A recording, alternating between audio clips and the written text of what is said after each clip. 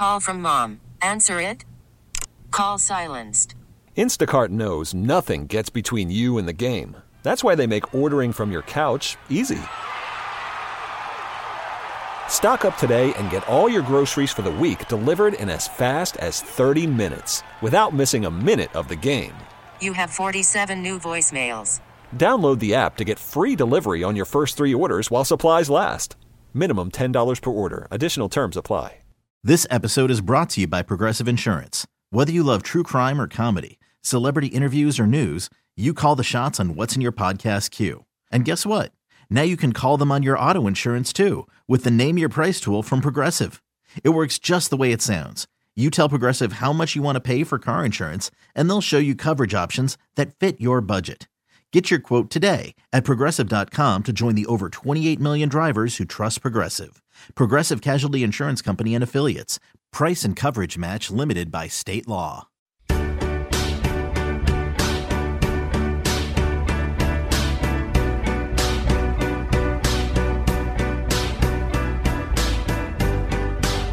Good morning and welcome to Exceptional Women on Magic 106.7. I'm Kendra Petroni, and today we're talking with Dr. Fatima Watt. She's the Director of Behavioral Health Services at Franciscan Children. Dr. Watt provides therapeutic services to underserved populations, including low-income, medically and psychiatrically complex, and racially diverse youth and families. We're talking with her about a really interesting study done on the positive and negative uses of social media among teens who've been hospitalized for suicidal behavior. It's such an interesting topic. We're thrilled to have her on the show this morning. Good morning, Dr. Watt. Welcome. Good morning. Thank you so much for having me. I'm so happy to be here. Oh, I'm so happy to have you. I know you are so busy, so we are going to get right to it. Tell us a little bit about yourself, where you grew up, and how you ended up in such an incredibly important field and career. So I actually grew up right here in Massachusetts. Springfield is my hometown, born and raised. I went to college at Northeastern University in Boston and then went down to Atlanta for grad school at the Georgia School of Professional Psychology. I've always been committed to working with children and youth, and a lot of it has to do with my upbringing in the community that I grew up in, and just really recognizing and seeing the need for mental health services. When I took my very first psychology class, I was in love, and I knew that this was the field for me. So I'm happy to see the improvement in mental health services over the years, and hoping that I can continue to contribute to advancement in mental health. So let's talk about that. Let's talk about, first of all, the pandemic and social media. And I have to say, I've got 3 kids. Before all of this started, I was already on track thinking they have had way too much screen time. They're on social media so much. And, I'm 38 years old. So for me growing up, we went outside and played. And when the street lights came on, that's when we came home. We never were on a screen. I think my mom actually had a bell on the porch that she would ding. And I don't even know how we heard it, but that's how we knew to come home. And I think about my kids and social media and how much screen time they were already having before the pandemic, getting into now with all the sort of mandates with that's how they are learning, that's how they have to talk to family. It got to be a lot. So this study that you did is, I think, so interesting, the positive and negative effects that social media is having on teens. And, many of them actually being hospitalized for suicide attempts. Talk a little bit about the study and what you found. So I want to say that this study was conducted jointly with Franciscan Children's, Rutgers University, and Harvard University, and it was recently published in the Journal of Adolescents. I wasn't personally part of the study, and so I'm reporting for my very talented colleagues who pulled this off. And so the study is extremely interesting because we know that in the United States, 13 to 18-year-olds, 80% of them have their own smartphones and are daily users of social media apps. Mm-hmm. And so really looking at the connection about how mental health and how social media can have an impact on mental health, whether positively or negatively, I think is an area that's really of interest. So the study had 3 main findings, and this is from the perspective of suicidal adolescents. And so the study really found that social technology use is associated with benefits as well as risks. A lot of the participants, most of the participants reported having a mixed experience, although some had digital lives that were either all positive or all negative. Second thing that was really noticeable in the study was that a number of the risks that were documented, we know that they're potentially modifiable. We can make changes to the risks that these adolescents have identified. And then the third main takeaway from the study was that adolescents reported experiencing upsides of abstaining from social technology use during their inpatient hospitalization. And so I think that was also a very interesting finding, and I certainly can go into more details about any of those findings that you want to hear more about. Yeah, explain that a little more. I mean, I'm fascinated by every part of this study because it's, as a mom, and I mean, my oldest daughter is 10, but it's super. I mean, they're getting younger and younger where they're being involved with social media and their access. I mean, she knows about things and she's finding things on there and seeing and reading things that I don't even know how to find. So anything you want to elaborate on, absolutely go ahead. Yeah, I'm in the same boat with you. My oldest is 7, my youngest is 5, and so they're not quite on social media yet, but they're very much into the iPads and YouTube and social technology. And like you, I was very concerned about their use before the pandemic, and now their use is just astronomical since the pandemic. So I definitely share the same concerns as a parent of young children. So what I want to highlight is some of the risks that adolescents pointed out for themselves and some of the benefits. So in terms of benefits, adolescents reported that social technology provided them with social connection, social support, and they were able to access positive, enhancing content, such as like how to deal with anxiety, what are strategies for improving your mood, that sort of thing. Some of the risks that were found was that a lot of adolescents engaged in self-denigrating comparisons, so comparing themselves, whether that was intentional or unintentional, to other people and other things that they're seeing on social media, coming across encounters that are perceived as triggering, meaning they're upsetting and they maybe flash an adolescent back to something that was negative in their lifetimes. Right. And adolescents were also subject to cyberbullying. It's so scary, you know, and I ask this to so many people, but what should we be looking out for as parents when we're monitoring our kids' use of social media? Yeah, so the two things that I really think about when it comes to monitoring use is the amount of time a person is spending on social media. While we're talking about kids, this is also true for adults. Too much media, including social media, is not good for anyone. And one of the things that came out of this study were adolescents pointing out that they really felt like social technology was almost an addiction, and they had a really hard time kind of modifying and changing their behavior as needed because they felt so drawn into checking how many likes they have or how many streaks they have or whatever the case may be. Yeah. And so I think one of the main factors is really watching and helping your child have interests outside of social technology, and making sure that it's not just about the quantity, but also the quality of what they're being exposed to. So really monitoring them while they're on social media and afterwards. Are they seeming more agitated? Are they seeming more depressed? Are they happy because they've connected with someone and received support? And so really understanding, how is my child functioning while they're using social media and after social media? Do I need to intervene here because I can see that it's having a negative impact on them? And really helping your child monitor how much time they're spending and being able to find other activities outside of social technology. I love, those are all great tips. You know, one thing that I started to do in my house was just not fully charge their iPads or their phones. And I know that's a sneaky, probably lazy thing to do, but when they would go to sleep, I would do I'd plug everything in, charge everything the night before. And this isn't counting their computers or their books they get or the computers they get for school for remote learning, but their fun stuff, the iPads, the phones, I wouldn't charge it. I would leave it at, maybe 30% or 25%, so that when the battery ends, which it goes pretty quickly for time-wise, for the timing issue of it, it would sort of do the work for me. And I would just say, well, oh, that's dead. I guess we're going to go outside and play or do something else. So, you know. Yes, that is brilliant. I love that. And I often will tell parents of adolescents kind of to do something similar, like the device may be theirs, but the electricity is yours. And so don't charge it all the way. And when it dies, well, that's done. Yep. So I think that's a great recommendation.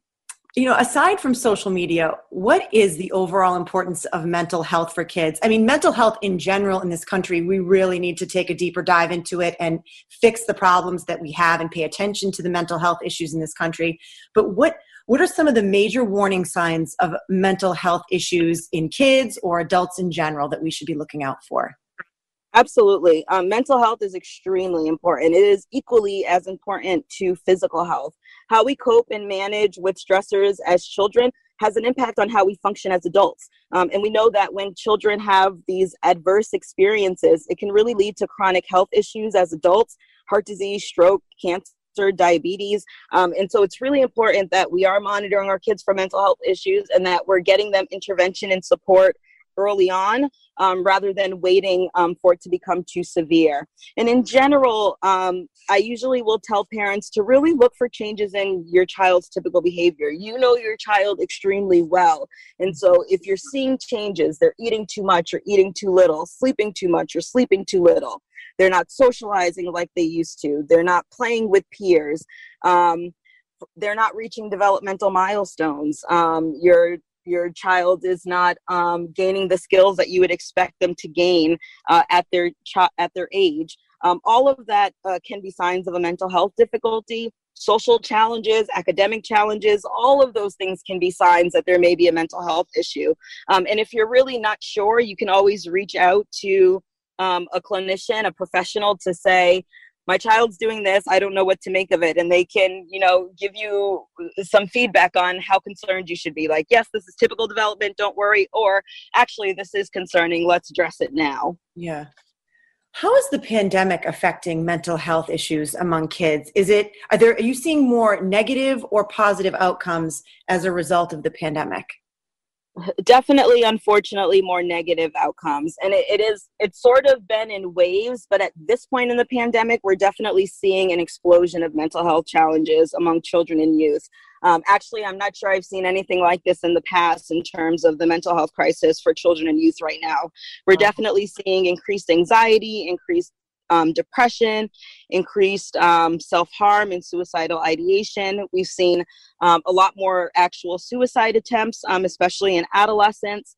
And I think a lot of that is related to we've lost so much. Our kids have lost so much in this pandemic.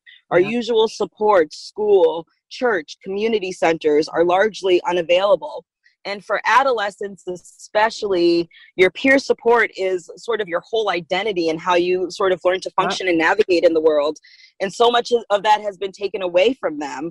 And so all of those things have really impacted the mental health of our youth.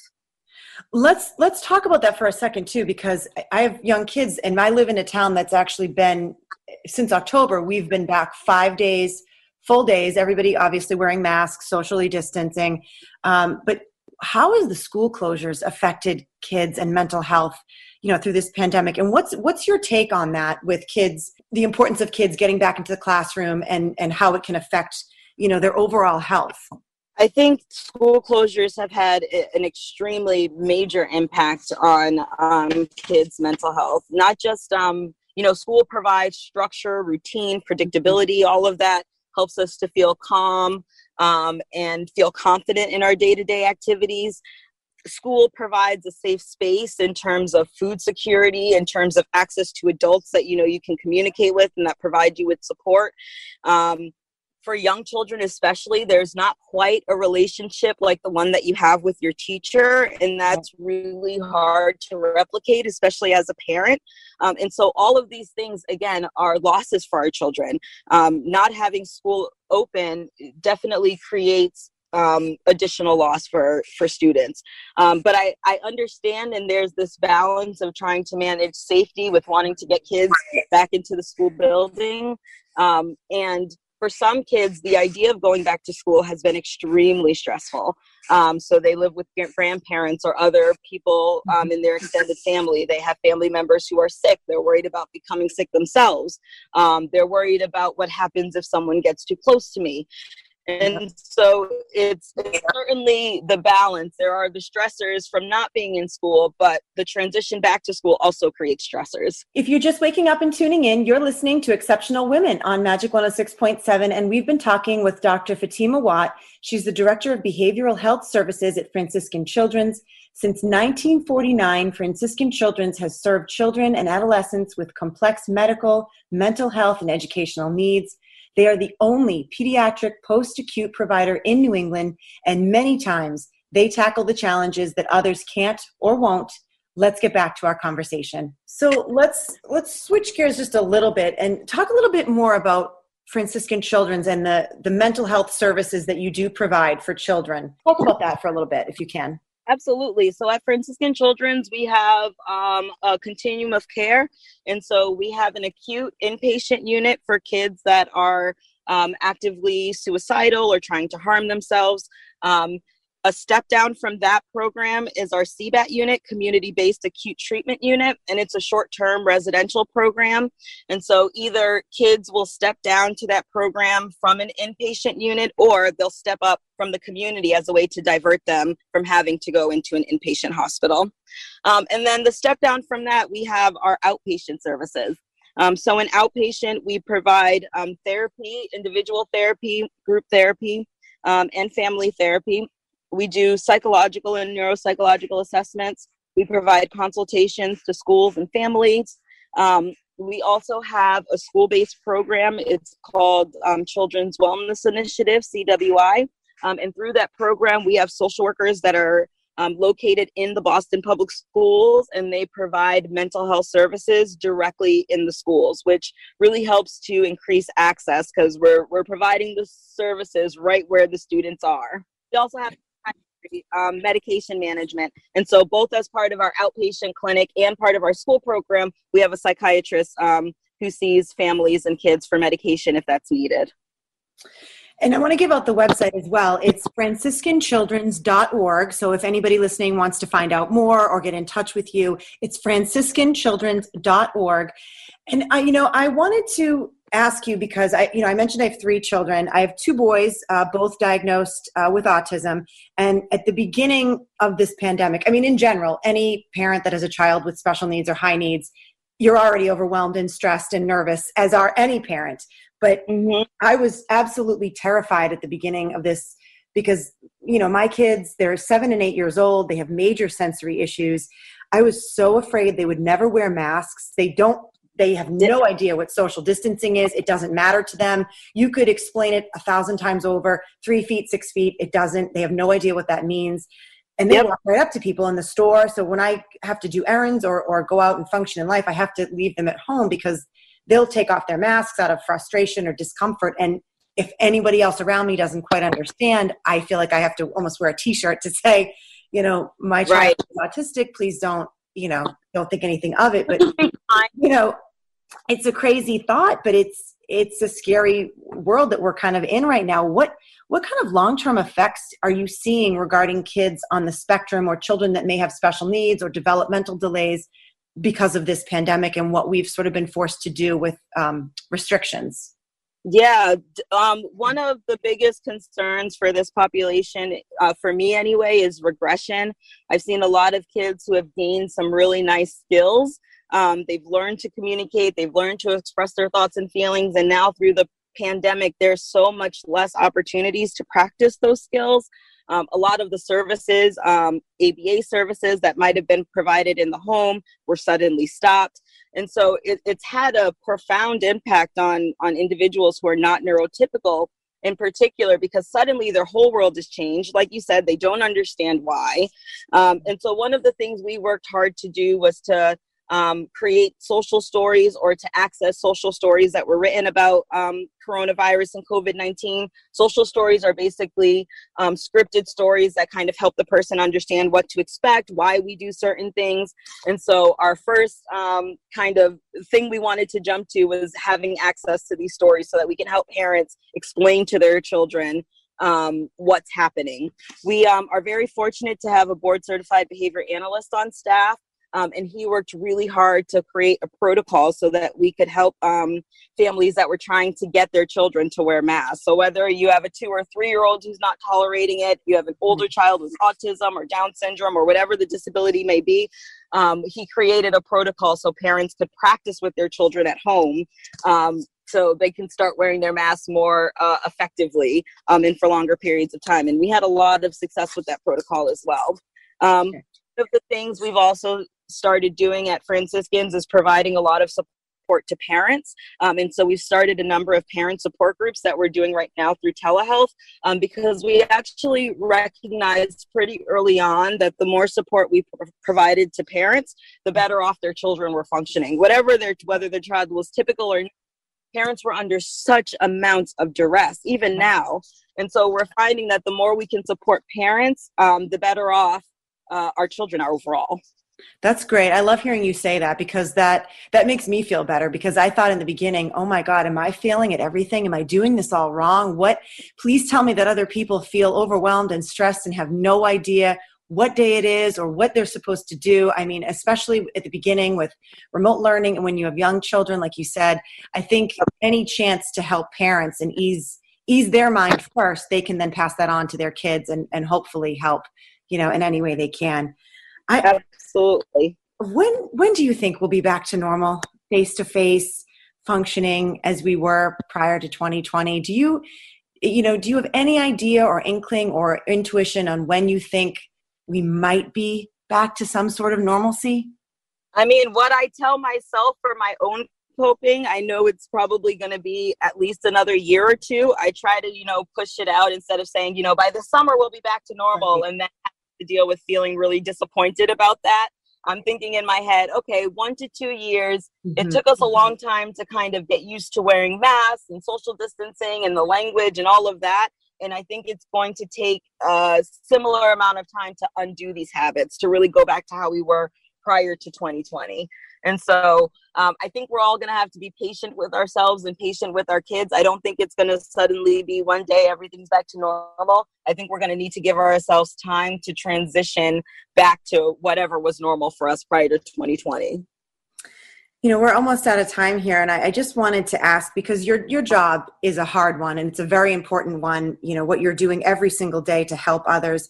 Is there somebody in your life that is your inspiration, maybe your positive inspiration for you to get up every day, go after what you want to accomplish, and to feel good inside? Is there somebody that's sort of your hype man or woman every day to get you going?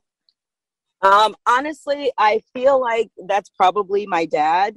He's an incredible man, and he's just been through so much in his life, and he never lets it bring him down. He always tries to stay positive. He texts us every morning, good morning. And so I look forward to that morning text that I'm like, okay, all is right with the world, even though all is wrong with the world. I have this little semblance of normalcy. And so I feel like that person is probably my dad.